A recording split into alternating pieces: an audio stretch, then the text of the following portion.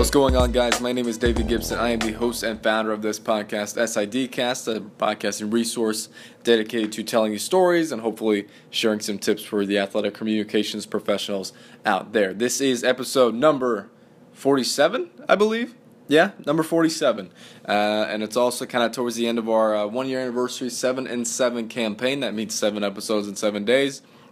For those of you who haven't been paying attention, or two, just kind of noticed that we literally had an episode each and every single day that we've been around this week. So that being said, next week I'm taking the week off, and then we'll pick up right back where we left off the following week.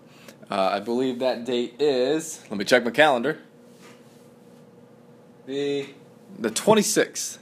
That should be the time that we come back for some regular good old-fashioned SIDcast work. So, again, you can always follow us anytime. And if you want to be a part and join late on this contest that we have, it's at SportsInfoCast on Twitter, and you will need to follow us on Twitter for that. I'm not hosting the contest on Facebook. Wouldn't know how that format would work just yet. But if you do, you try and you win. Maybe the next couple of days, free SIDcast t-shirt and your size choosing will be coming your way. So that's something to look forward to.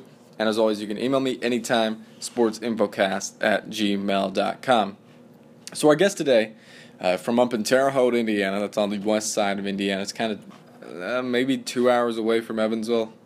I don't know. Haven't been to Terre Haute from Evansville here, but Kevin Lanke is our guest today from Rose-Hulman Institute of Technology.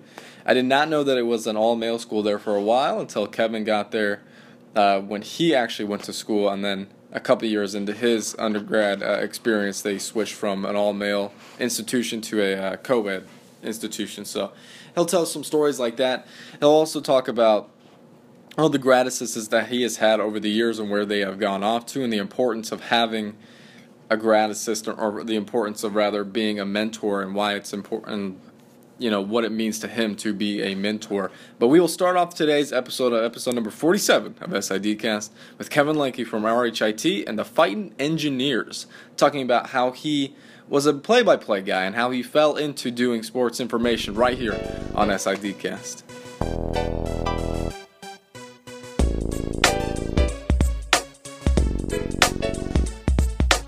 That was interesting. I was hired in 8th grade as a statistician for the local high school basketball games. The first person to ever hire me for a job is named Mark Janes. He's currently the voice of IndyCar Radio, and he was the first one to ever hire me for a job. He said, "We're doing these basketball games on Friday night. I need a stat guy. When the quarter's over, hand me the stats." And so I learned how to keep stats by hand them over, worked from there, and we always went around to the various high school games in the area and covered those. And then as I got into 11th and 12th grade, we get into halftime of the game. He says, "Now you need to go on the air and read those stats." I went, "Oh, I don't know about this." Okay. So I go on the air, read the stats. Okay, that went pretty well. Then you have a Friday night where, well, our announcer can't make it, so you're going to fill in and broadcast the game. And it went from there. And most of my college career, I was a computer science major first, ended up an economics major here at Rose-Hulman, where I currently work. Broadcast the college games at Rose-Hulman, broadcast the high school games. I jokingly said as a senior, I think I majored in broadcasting and minored in school. So that was my background that got me into sports information. And how did you fall into sport information? What was your first taste with it? Did you even know what a sports information director was when you were going into college? I didn't at all. Actually, my senior year when I was working the games, I would come into the sports information office to get game notes. And the SID then, a good friend of mine, Darren Bryan, said, you need to work here in the office. You need to put together the media notes because you're the one who uses them anyway. So what do you want in your media notes? And so then I was, well, is there a career here? Is there a path here? And, I never would have got the job I ended up with at Rose-Hulman today with the resume I had then. But in 1999, there weren't a lot of people in sports information. And so I went from a student worker to a conference SID for the then Indiana Collegiate Athletic Conference for 1 year. I broadcast games for Indiana State that year, and then at the end of that year, I had committed to go from just being the men's SID for the league to doing both genders, both men's and women's sports, and right at that time, the Rose-Hulman job opened. And so they said, well, would you want to come to Rose-Hulman instead? And yeah, full-time with benefits sounded better than working as a GA part-time. So that's how I ended up at Rose-Hulman and in sports information.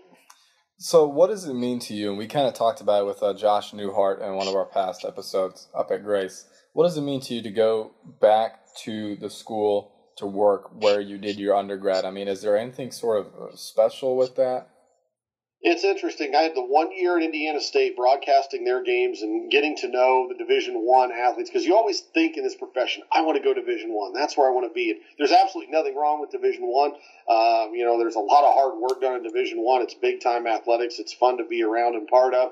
But I had that taste of it, and when Rose-Hulman and the ICAC then called and wanted me to work with them, I said, the Division Three is kind of where I came from. It's really what I enjoy.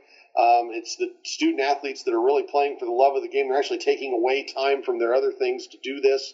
So I really enjoy Division III. And my alma mater, I knew the athletes there. I was only 23 when I got hired here. I knew the coaches. I still knew some of the athletes. Most of the athletes were in class with me. So I had to get away from that peer relationship and then into the professional relationship.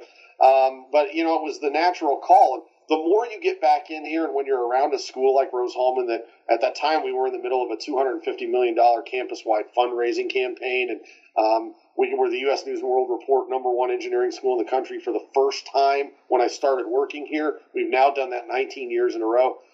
We were actually an all-male school my first 2 years as a student, went co-ed my last 2 years.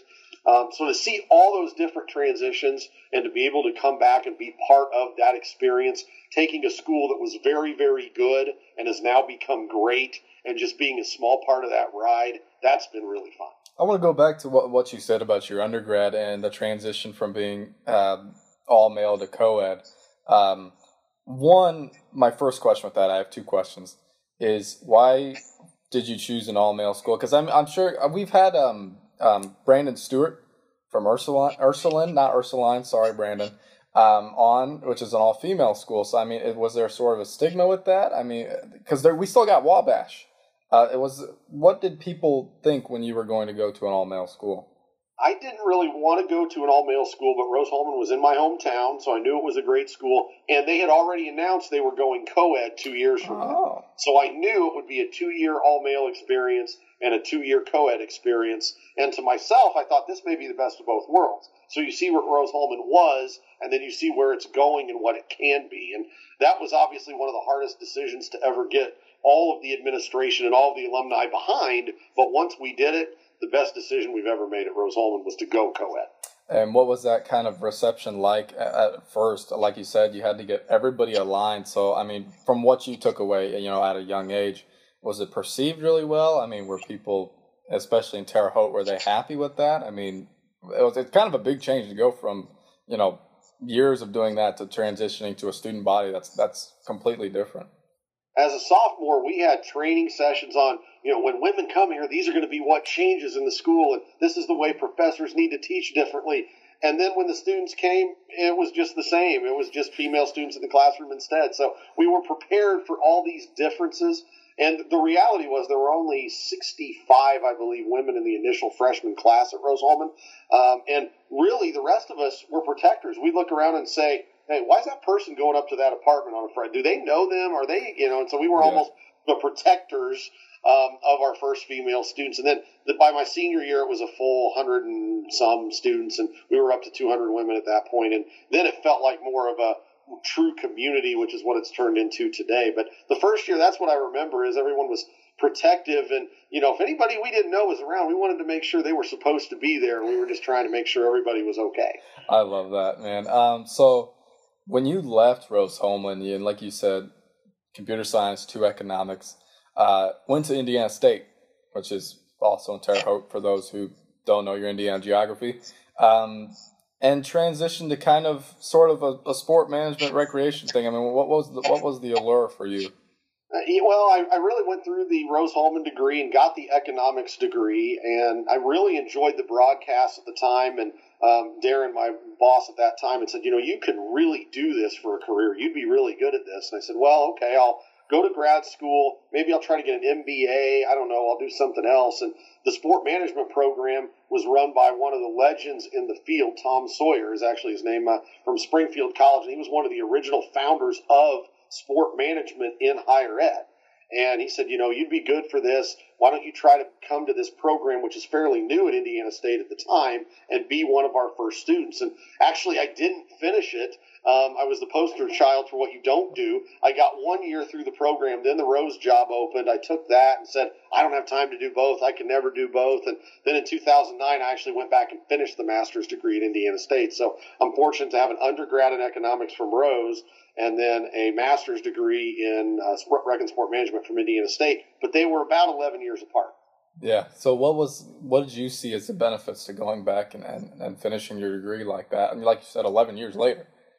Well, you can see the way the world's working now that you really do need to, if you're a bachelor's undergrad student, you need to eventually finish the master's degree if you're going to get what used to be entry-level jobs. And that goes back to something I said earlier. I never would have gotten the Rose-Hulman job with the resume I had then in 2010 because there's so many more master's degree students, and I had just had a bachelor's degree, and that's how I got the job. So today, you really have to get a master's degree if you want to be in athletic administration, higher ed, whatever it might be. So I knew I needed to do that. That was ultimately something that needed to be done. Went back and finished it, really enjoyed it. The part that was fun is when you go back to school after 10 years, you're doing it because you want to. You're doing it because you're passionate about it. It's because you enjoy the topics. And there were times I felt like I think I know as much about this topic as our prof, and I might have been right in some cases, but that's not normally the case when you're a student.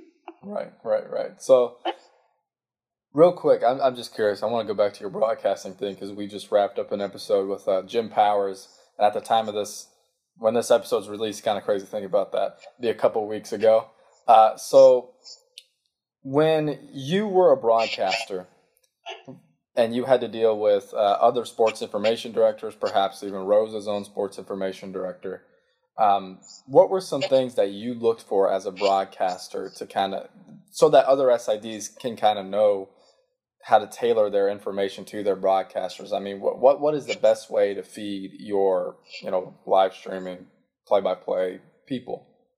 The internet was really in its infancy. So if you wanted information, you had to go find it, or you had to call someone and get it, or have your SID get it for you. And I would actually put together very detailed charts. Football and basketball were my two sports. And it was actually John Sherman, who's now at Indiana State, and Mark Janes, who I referenced earlier, that showed me how to do these charts. And I would look at a chart and it would have number, name, hometown if it was college game, all their stat categories in different colors of ink. I had 8 different ink colors that I would mark everything in so I could look down and know, are we looking at free throw percentage? Are we looking at 3-point percentage?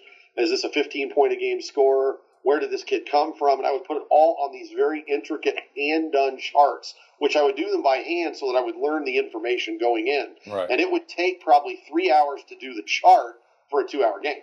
And that's how I learned how to do things. And so that was where you learned how to get information, what info you wanted. I came to the point where all I really needed was the combined stat PDF, a roster, and maybe a little bit of information from other coaches, because when you broadcast a high school game, that's all you're going to get anyway. Right, yeah. And sometimes, like last year for me, when the other school doesn't even have a roster at all, and they're like, I don't know who's on our basketball team. Like, are you kidding me? Like, you got to know, man. But a couple more things about your broadcasting, and we will kind of get into some fun questions later. But do you have a broadcasting horror story? I actually do. This was a really good one. We were the Terre Haute North basketball team was playing in one of the smaller towns around that was known to be pretty hostile to fans. I'm not even going to throw the town under the bus because of this story. So we're playing this very emotional game, and Terre Haute North's winning the game late, and they hit a shot, and they're up 5 with 1.5 minutes to go. And I turn around, I'm like, we're off the air. Why are we off the air? And a fan is holding my power cord and says, don't get excited when road teams come in here and win. We have the power. And he's holding my power cable and took me off the air. So that was probably, without a doubt, the worst horror story I had. The other good one was I was broadcasting a college game in a small college. I won't throw this college under the bus either. And I'm broadcasting the game, and there's a moving screen, and they call an offensive foul. And I make a comment, that's a good call by the official. The player wasn't set. And then, whack, I'm hit by an umbrella on my shoulder. And it was the parent of the player I was saying made the illegal moving screen.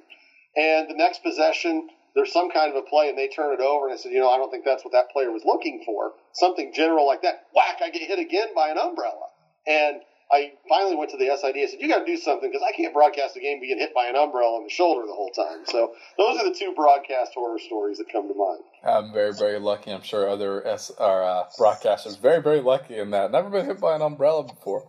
I did have a kid one time. They were running up and down. You know how like little kids get bored at games, small town. There was a kid that was running up and down like through the bleachers, caught his foot on my power cord and caught it out. But I've never had anybody intentionally. But has there ever been a game or maybe a tournament that you've always wanted to call?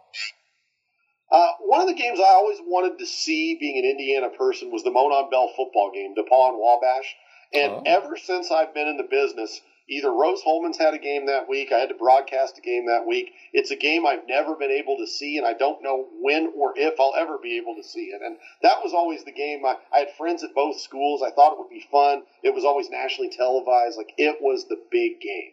So that was probably the one I wanted to do. You've always got the experiences of you'd love to do a Super Bowl and crazy things like that. But one of the neat things I got to do, if you're from Indiana, the Indiana one-class basketball tournament was a huge deal. Yeah. And the very last one-class tournament was played in what was then the Hoosier Dome, now Lucas Oil Stadium where the Colts play. 38,000 people there to send out Indiana college basketball. And I'm calling play-by-play of the game, sitting right next to the TV broadcaster, Jerry Baker, who's a legend in Indiana.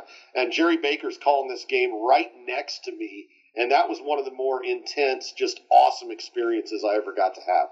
How did you feel when the Indiana switched from that one class to multi-class? Not a fan. And most of the people that had the one class will tell you that it was the worst decision ever made. The finances were really different behind it. They lost about 40% of the income the next year because the crowds went down. And I said to myself, every time you make one of these decisions, it always comes down to money. It always comes down to economics. They're going to change it back. They never did. And now that we're 20 years in and you see all the different experiences that smaller schools have had because of it, I understand why. But the purist in me remembers those days. The last year of one class, there was a consolidation in our area named White River Valley, made it all the way to the Final Eight. They were a great story going up against all the big schools, and we got to cover that, know those kids. 3 of those kids played D1 basketball, and they almost took out Jeffersonville and Sharon Wilkerson, who went to Indiana University down the road. That was a great experience to have, and that's something that you just can't explain to this generation, how cool it was to see the little guy try to take down the big guy, and sometimes they were good enough to do it. Yeah. So Jeffersonville's in my high school conference. Fun fact, hate them sometimes in track. But and my coach in high school, he would sometimes wear his shirt that was just the state of Indiana. It says, I can't remember, it was like it had something to do with the one class thing. He was very upset and he played basketball. But how much did your kind of background in economics, when a decision like that is made in sport, do you kind of use that your background, your academic background to kind of clarify, justify things in your head like that? Because you said, it comes down to money. I mean, how much do you think about that when these decisions are made? That's one of the areas I'm really passionate about. Is I really like to study sports business, kind of in the spare time of, whenever you see decisions, what's the financial impact of it? And my actual economics term paper at Rose-Hulman was on the impact of a strike on baseball and what kind of an economic system Major League Baseball had. That was the year the World Series was lost in 1996, was my junior year. Mm-hmm. So that was a big topic, and there were papers written on, is it a monopoly? And it went to court, and there were all these business aspects of it. And that's really how I became interested in sports business. So now I enjoy studying that aspect of it, of television networks, rights fees, how they impact salaries, and how the NBA salaries have gone up because the money coming in has gone up. And now the question is, 4 or 5 years from now, when that contract runs out, if that number goes down, is there an economic bubble about to burst there? And those are just general economic questions that I really find passionately interesting to study. You don't get as much of that at the Division III level. Our decisions are, hopefully trying to help drive enrollment, help make your school more geographically diverse, ethnically diverse, gender diversity. That's what you want out of your athletic programs. But really the business aspect of it and watching it develop into what it's become here in 2017, that's an interest of mine. On campus at Rose-Hulman, you're also part of the Diversity Center. Did you use any of that technique? I mean, what were some things that you learned or some things that you used when you were part of that diversity center? At Very Rose-Hulman? much so. And that was an interesting time because the campus didn't have a diversity center, and so we wanted to make that come to Rose-Hulman. It was something that the campus needed. So I was part of a team that researched what other schools do. So we looked at schools that were similar to us, peer institutions. Then we looked at larger schools and found out what they did and really helped create a center for diversity that today is being run by Janice Finn, who does a phenomenal job here on campus. And they've taken it to a different level than I ever could have, but we kind of did the baby steps to get it started, and to see where it's come here at Rose-Hulman is another rewarding experience. Is there any a topic that you, like you said, you like to study sport business, and for the most part, I kind of do too. Is there any topic that you just can't get enough of? For me, it's like conference realignment. I don't know why, but is there anything that you like your guilty pleasure when you look up things like that? What is it? Conference realignment's a good one. I'm a big fan. People that know me know I'm a big fan of racing, NASCAR, IndyCar, and I always look at how the sponsorship impact of that. So right now you have the short version is you have a lot of veteran drivers going out of NASCAR and younger drivers coming in, and a lot of that is these drivers were making $8 million a year. The younger drivers are going to take much less money. That's because sponsorship isn't as much as it was. There's not as much coming in. Teams have to figure out where they're going to cut, how they're going to cut. And now drivers are moving, teams are moving, manufacturers in NASCAR from Chevrolet to Ford to Toyota are moving around. And that whole aspect of the racing business is one of the things I find really interesting because I love the sport and I'm passionate about it for both NASCAR and IndyCar. And just following that is how I spend a lot of my free time. And these days, there's a lot of business aspects of it that people don't even think about. Right, cool. So, I want to go back to something that you mentioned a little bit. When you were employed in the 8th grade, you had to take stats by hand. What has been the changing landscape of technology been like as you've seen throughout your 20 years at Rose-Hulman? That's one of the things I'm grateful for is that I started my very first year doing stats here at Rose-Hulman. I wrote out the by-hand drive chart for every football game. And someone had a book that kept the stats, and we had someone typing on a typewriter the play-by-play.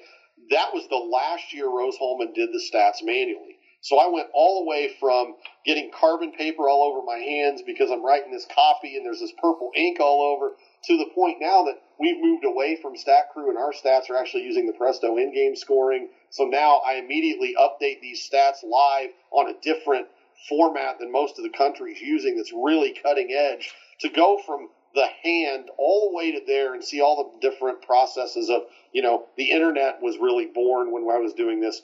Twitter was then born. Facebook was born. Instagram was born. I spent all my time the first 10 years doing printed media guides. That was all you could do for recruiting. We had a 64-page football guide, 38-page basketball guide, and now we don't even print media guides because we do 4-pagers that are really nice and colorful that recruits can see, but now you're in a landscape where you're doing more social media than you've ever done. There's not time, there's not impact, and they're not going to read them anyway. So to see the change go all the way from keeping stats by hand to using a 64-bit cutting-edge platform to do stats, to have the expectations that not only are you going to keep live stats, but things are going to be up 5 minutes after the game's over. When I started, we'd leave a game, write 3 paragraphs for the newspaper, and I'd write it in the office tomorrow because nobody really cared. And it's just to see that whole transition has certainly been a major part of the last 20 years. I want to know what the conversations were like when you had to make choices like that. Like you said, moving away from Stat Crew, starting social media, and I want to talk about that here in a second. But what were kind of the things that you, along with other administrators, maybe and maybe within your department, what were those conversations like when making those big monumental changes like that?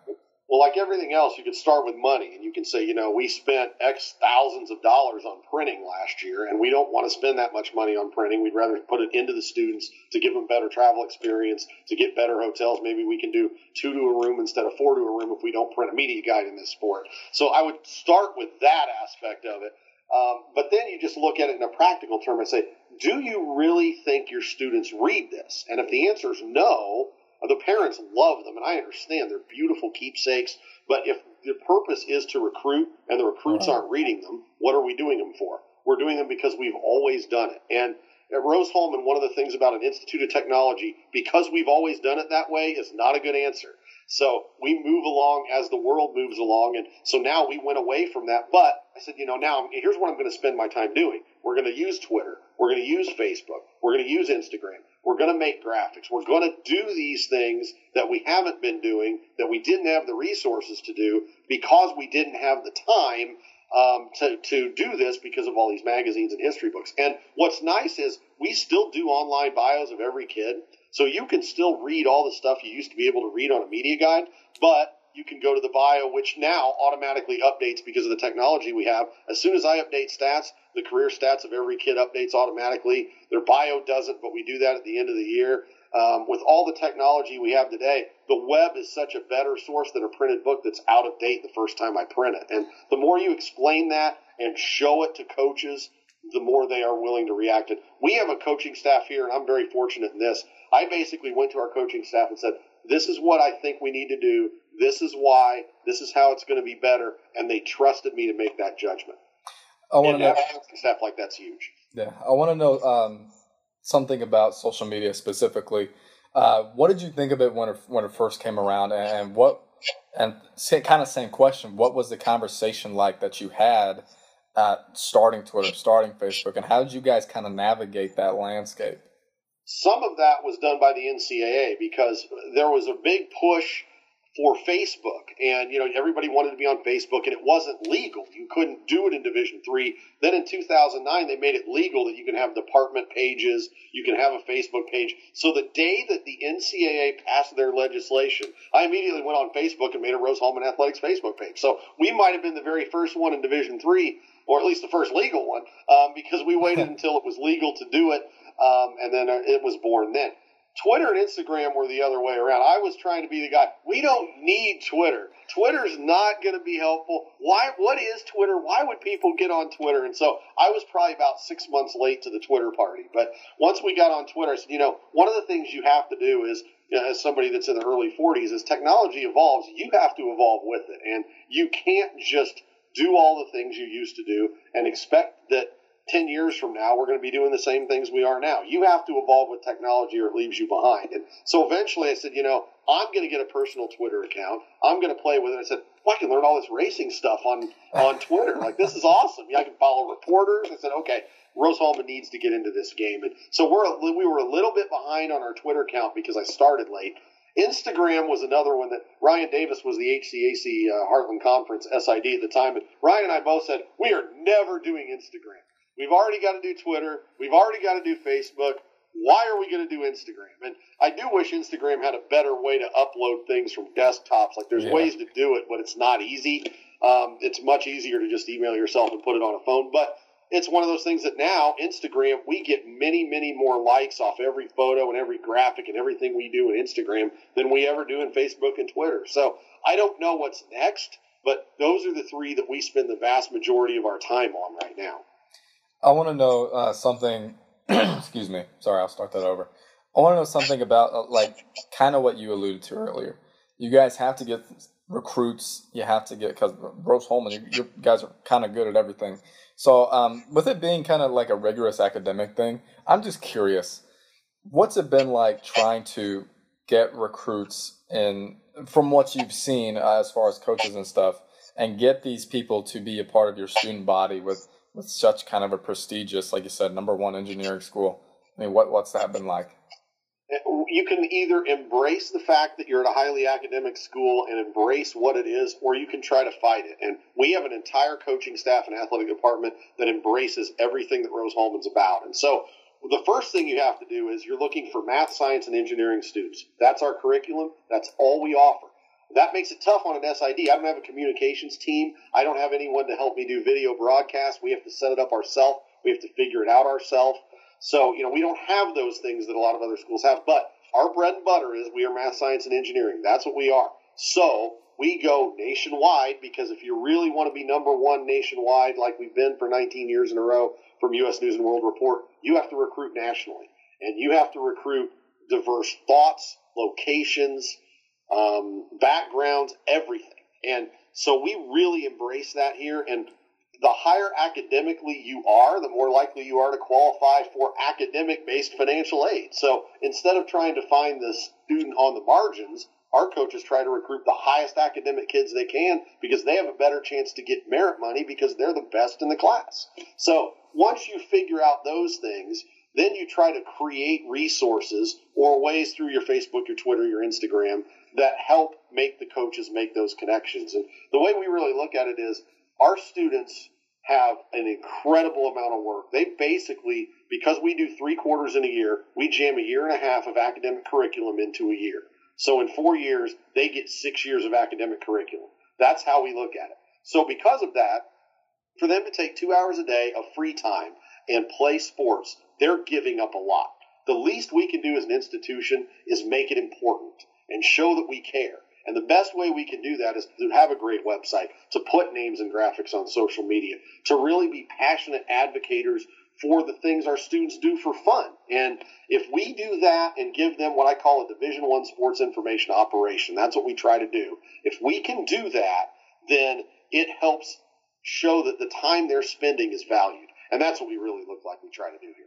As far as resources go, I mean, you've had some great grad assistants over the past couple of years. I mean, how important is that, especially when they go out and, like you said, you kind of take the mentality of you got to give your student athletes a Division I sports information office. I mean, what's it been like to have, 1, recruit good grad assistants, and then 2, kind of train them to move on in their professional career? If you're a one-man shop and you get a resource like a graduate assistant, you have to get it right, because there's going to be a lot of work that you're not going to be able to do, or you're not going to want to do, and you're going to need to trust the other person to do a lot of that work. Our graduate assistant full position came in 2013, and I was able to hire someone at that time that was a 5-year veteran reporter that did her own photography, was her own writer, had been a sports editor at a newspaper, and looked at the landscape and said, this industry's dying, sports information's living, I'm going back to school and getting a master's degree. And I was so fortunate there because this person I'm talking about is Nicole Watkins, who's now at the University of Chicago and does a phenomenal job there. Went to Purdue Northwest from here and then Chicago now. And Nicole was absolutely phenomenal and was a game changer for our department. And when the first GA you hire can come in and do things that you as a boss can't do because I didn't understand how it all worked, you figure out, you know what, you really have to rely on these people. So when Nicole came in, I wrote 98 to 99% of the content on our website. And the first year that changed. I said, you write as well as I do. We're doing this 50-50. And that's how I've always tried to do it, is divvy up the sports, give a GA their sport that's their sport, that I go out to the game, I might do PA for you, but it's your sport. You tell me what to do. You're the one running the game. You're the one making sure the video goes on. You're the one statting the game. You send it to the SID when the game's over. You tell me what you need me to do with that sport. And that's how I've always tried to do it, to give the experiences that they have. And we've been very lucky. We've hired great people. Nicole Watkins, our first one's now at Chicago. Mitch Blankenspor was our second GA. He's at Earlham. Sarah Landis was our third GA. She's at the Heartland Collegiate Athletic Conference. Dylan Bender's the first one I've had for 2 years. Dylan does an awesome job, and he's going to be a 2-year guy. And when the spring rolls around, SIDs hire Dylan Bender because he's going to do a great job and he'll be ready to go. But do me a favor, don't hire him until at least March. That's fair. I'm sure people might honor that. Maybe not, if he's as good as you say he is. But I'm curious about. Hang on, I literally just lost my question here. I can't believe I just did that. How was it like? Were you kind of apprehensive to begin with when you first got a GA to kind of divvy up the sports like that? I mean, how welcoming were you to kind of let the GA or let the intern, I mean, if you're at another institution, but for those that can't really let go of the sports that they do or maybe don't quite trust the GA or the assistant enough to do that, I mean, what would you suggest that those people have to do in order to kind of give their person, the experience they need?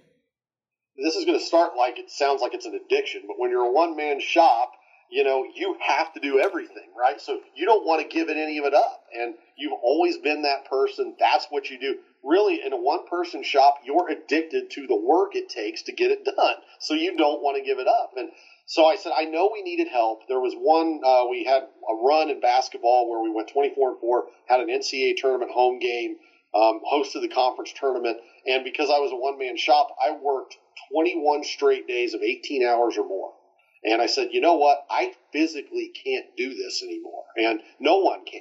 And I can't do what we're doing now and putting out this great product without help. So the first thing is you've got to admit you need help. That's where the addiction comes in. You've got to admit you need help in your sports information office to make it work. And so I did that. And so I said, okay, I want to hire someone. And Nicole and I have talked about this a lot. We did the phone interview, and I said, have you been on our website to see what we do for media guides? I said, you can make it your own, or you could blow it up. And her answer was, I would totally blow it up.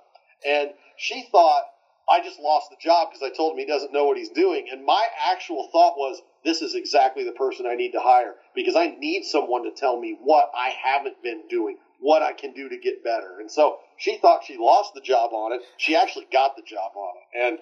And once you get someone really good who you understand what they can do and you can trust them, and the coaches build a good relationship with them, you find you need to give sports to them to give them a great experience, but you need to do it for yourself too, because you really can't do everything that a second person can. And what's it been like to? And we've had this trend here. That's literally how I've gotten the job here. GA being there for maybe 1 year. I mean, is that frustrating? What's it like on the other end? That's been hard. We've had 4 straight GAs until Dylan that all got a job after 1 year. And I always told our GAs, if you can get a full-time job and go run your own office and get a full-time job with benefits, you need to go. And that was exactly how I felt. And so, they sign a 2-year contract, but really it's a contract that says this is a 2-year contract if something better doesn't come along. And when a full-time job, and in every one of those cases, they went to run their own office. And if you can leave a GA job and go run your own office, I'm doing you a disservice saying, you've got to stay for another year. No, you need to go run your own office. And so it's hard, but I said, you know what? That means we're hiring the right people, and we've done it right. And we're fortunate in Dylan's case. I think he comes from a family that said, you're going to commit to 2 years. You're doing 2 years. And so that's actually been really good. And so we're having a great start to the second year here. But it is difficult when you're replacing people. But if you're replacing them because they're getting full-time jobs and running their own office, then that means you hired the right person and you've got a great system in place. Perfect. One more question I have before I promise we'll move on to kind of some fun questions, as my voice cracks right there and I'm 22. And it's kind of a sad one. I want you to kind of go into a little bit of detail about what was happening behind the scenes as you got the job at Rose-Hulman. Yeah, Rose-Hulman, I was the voice of Indiana State Athletics for that year, and I had agreed to accept the position of then Indiana Collegiate Athletic Conference men's and women's SID. And I thought, going into the year, this is going to be great. My predecessor here was a gentleman named Darren Bryan, very beloved on this campus, beloved in the field. He was at Eastern Illinois before he came to Rose-Hulman for 4 years. And Darren announced that he was going to leave and join the Fellowship of Christian Athletes, work in their organization, move to Illinois, get married. He had an infant daughter that was 3 months old at the time, and said, I'm going to go ahead and do that because I want to get off the road. I don't want to be on this conferences on the road all the time. I want to spend time with the family. So the job opened up, and I had applied, and my interview scheduled for 2 days from this particular day. And Darren's driving into work. He's got about 2 weeks left at Rose-Hulman, and it's like a blinding sun. He goes out to pass a car on the interstate, and a car driven by an 80-year-old woman had gone the wrong side up a ramp and hit him head on, and he was killed instantly, unfortunately. And so my mentor, someone that I really knew and was beloved in this profession and on this campus, passed away in that realm. And that was one of the hardest things I ever went through, because then I'm sitting there going, okay, well, first of all, I've lost one of my best friends, a mentor, someone that meant a lot to me, that got me to the point where I was interviewing for this job in 2 days. And, then we said, well, after everything went, we went through all the immediate things that you need to do. You sit back and you go, okay, the job's open. And I said, should I even do this job? Like, I don't know if I should be the one to fill these shoes. I'm 23. I don't really know what I'm doing at the time. And, both the coaching staff here and the people that I'd worked with at Rose said, no, you're exactly the person we want, because you knew Darren, you knew the way he carried things. And even to this day, as I take a look at it in my office, there's a picture of me as a student and Darren interviewing me at halftime of the game. And I always say he's much a part of this office in the 20 years I've been here since as anything else. And so that was a really sad time. And he's now inducted in our Hall of Fame. The football press box is named for Darren here at Rose-Hulman. And I just try to do the best I can to emulate all the wonderful things that he stood for. Real quick, how important is it to have someone like that kind of in your professional and personal life? It's hugely important. And Bill Wagner at DePaul will know that my first 2 years when, I would turn into situations I didn't know what to do. I didn't know who to call. Well, I knew Bill. So I would call Bill, and maybe twice a week I'm asking him questions. How do I handle the Indianapolis media when they're coming to a basketball game because we're ranked 9th in the country? And our teams were really, really good my first year, and I just wanted to get through the day. I didn't know how to handle it. And then 3 or 4 years later, we weren't as good, but I had experience. I said, I wish we could be that good now because I would handle it differently. I know how to do it now. And then eventually we've come to a point now where we're one of the dominant schools in the Heartland Conference. And, it's less work when you're good, but it's less fun it's less work when you're bad. It's more work when you're good, but it's also more fun when you're good. And I've always said, if you root for your team to lose because it's going to cause you less work, that's the time you need to get out of the profession. So, I'm our number one fan in terms of wanting to see us win, but I'm also someone that we run a professional experience when you come here. And, I want us to win, and yeah, I'm our fan, but when you come here, we're going to run a professional experience for you. I want to transition part of the interview to where I like to ask some fun questions. To start off, for you, Kevin, favorite memory in your professional tenure? Favorite memory of a professional tenure? Probably the first time that we made a deep NCAA tournament run. This would be the 2014 baseball season. We had a team that had lost 6 games in a row coming into the conference tournament. We were the last seed in the tournament. And we're going to the tournament. The coach even told me, we're going to be 2-0. This isn't even going to be a good weekend of baseball. It's going to be rough. We win the conference tournament. So now we're in the NCAA tournament. We've got the 5 seed. DePaul that year, our school that's 30 minutes down the road, is the 6 seed. They've got a losing record. We barely have a winning record. And we're going to a tournament at Augustana. And I said, well, it's going to be 2 days in Augustana and we're done. My grad assistant had tickets to a game in Wrigley Field that weekend. I said, just plan to go, come up with me, shoot a day or two. We're going to lose anyway. It's going to be fine. And then we start winning. We win one game, or we lose the first game. So now we're in the loser's bracket. With the second day, we're playing the number 1 team in the country. I said, well, we're not going to beat the number 1 team in the country. We're barely 500. And the game's in a rain, storm, and everything else, and our closer pitch is great. We win in 12 innings, and now we're still alive in the tournament. And I said, okay, well, we don't have any pitching left, so we're going home. It rains for 2 days. So now the tournament backs up 2 days. Now we're throwing our best pitchers again, and all of a sudden we make a run, and we're 1 game away from the World Series. And I'm thinking, man, this would be cool. We've been here all this time. Rose-Hulman's had all these sports. We've never gone to the World Series. Didn't end up winning the game. But that whole run of going from a team that we thought couldn't even get through a conference tournament to 1 step from the World Series, as unexpected as it was, that was my most fun run. And we just talked about kind of your favorite memory. I know we mentioned a little bit earlier your broadcasting horror story, and then we talked about Darren, but I'm curious, what is your horror story in your professional tenure? The worst, I'll tell you, the worst I ever felt after a game, and this is a good answer for this one. Rose-Hulman was in the NCAA tournament playing at Washington University in men's basketball, and Rose-Hulman is 8 points ahead with 22 seconds left in the game. And I'm thinking, we're going to the second round, we're going to pull this upset, it's going to be great. And WashU has the ball, they hit a 3, they cut it to 5. There's a turnover, they hit another 3, they cut it to 2. We throw it in the corner. Our guard's trapped. He throws it away. They hit another 3. I look up. We're down by 1 with 1 second left. How'd that happen? We were 8 points up with 22 seconds to go. Now we're down by 1, and we end up losing the game. And that was the most crushing loss I've ever been around for our coach, Jim Shaw, who's now passed away, was here 20 years, did a phenomenal job. He said that was the game he could never get over. And that was the game as a broadcaster I could never get over. Yeah. So we're through that game. I come back into town the next night. It's Indiana high school basketball. It's the sectional. The game is north and south at Hulman Center. 8,000 people at the game. It's a great environment. And all I can think of is, I don't want to go to this game. I'm heartbroken from last night. I don't even want to be around basketball. Like in this moment, I hate basketball.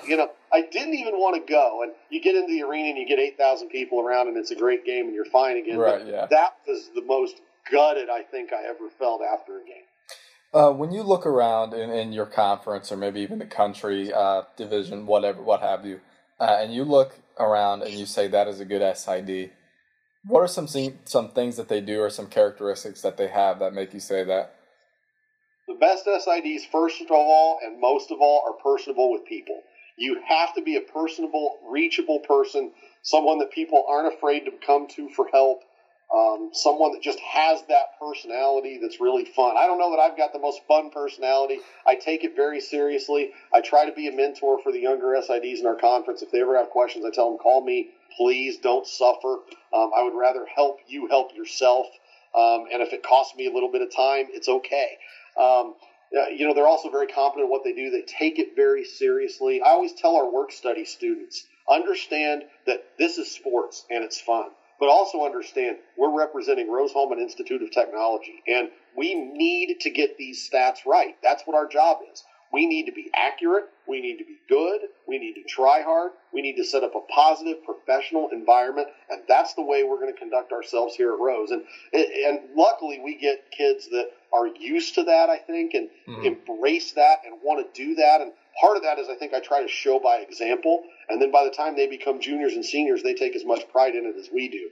And I think the SIDs that really do that you can see care about their students, want to see them do well, and take it seriously like it needs to be, but can also let it go and realize it's a game when it needs to be.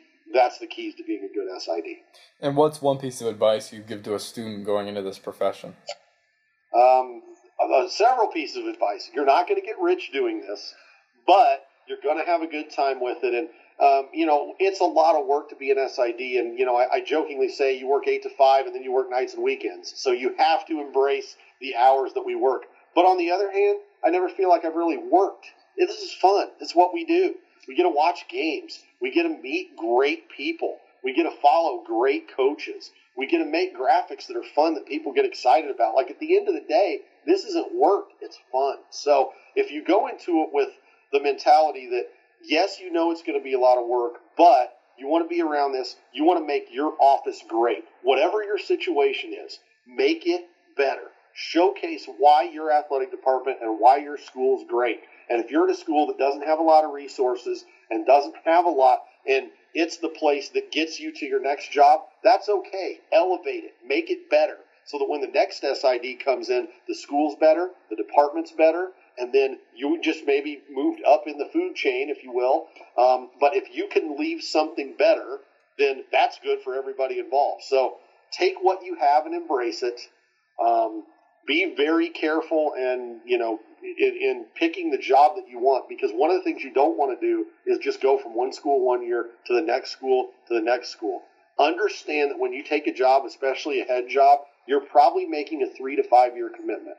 And if you make a 3 to 5 year commitment and leave that place better, you're going to be able to name your next job, and that school is going to be better off for it. What's one thing in this profession you're interested in to learn more about?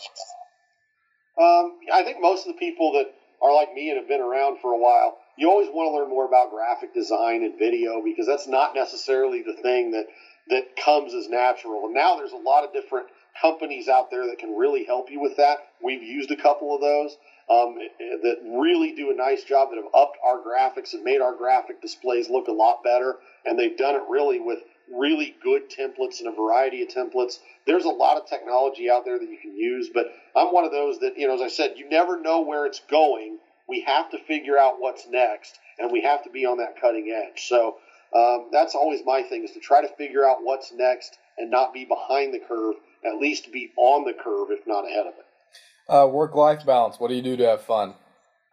I don't know how much work-life balance there actually is, but my wife and I really enjoy the time that we do get. And one of the things as I've gotten older and done this a little bit more is figured out you have vacation time. It's part of your contract. You need to use it. Now, it's really hard to use it during the school year. I understand that. But in the month of June, I'm pretty hard to find, and that's okay. I always have a computer with me because you never know when the stories are going to break, so you need to do things. But you need to take that time, get away, do the things you're passionate about. Like I said, I'm a racing fan. I'm a sports fan in general.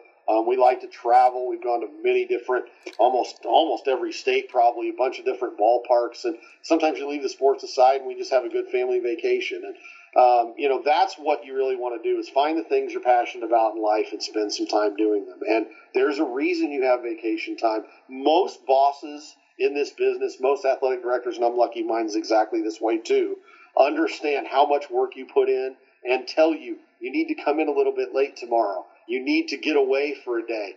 Go golf this afternoon on Friday afternoon when we don't have any home events because they appreciate and understand how much you work. I just froze up there for a second. Next time someone's in Terre Haute, and yes, there's a reason to be in Terre Haute, what is your restaurant or bar recommendation?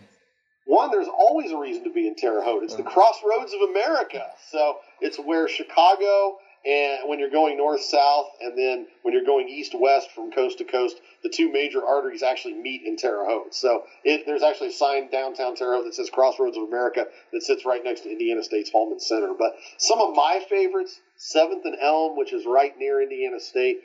There's a great place called Mogger's that does its own brew and its own steaks. It's really, really good. You've got your chains, but the two best places in town, if you want a really upscale meal, Jay Ford's Black Angus and Stables, two tremendous steakhouses that do things the right way, and they're really a good shot of a big city in a smaller city. They don't cost what they do in a big city either. That helps out a lot. So if anybody wanted to follow up with you or maybe want to get in touch with you after this episode, what would be the best way to do it?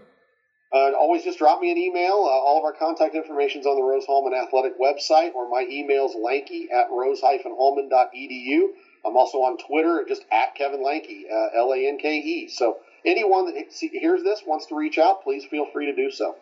Perfect. Kevin, thank you very, very much for coming on. I know there's a ton more stuff that we could have possibly talked about, but we're running out of time here, so I got to wrap this up. Well, I appreciate it, and you have a great day. Hey, thank you. So, and thank you, everyone, for downloading, subscribing.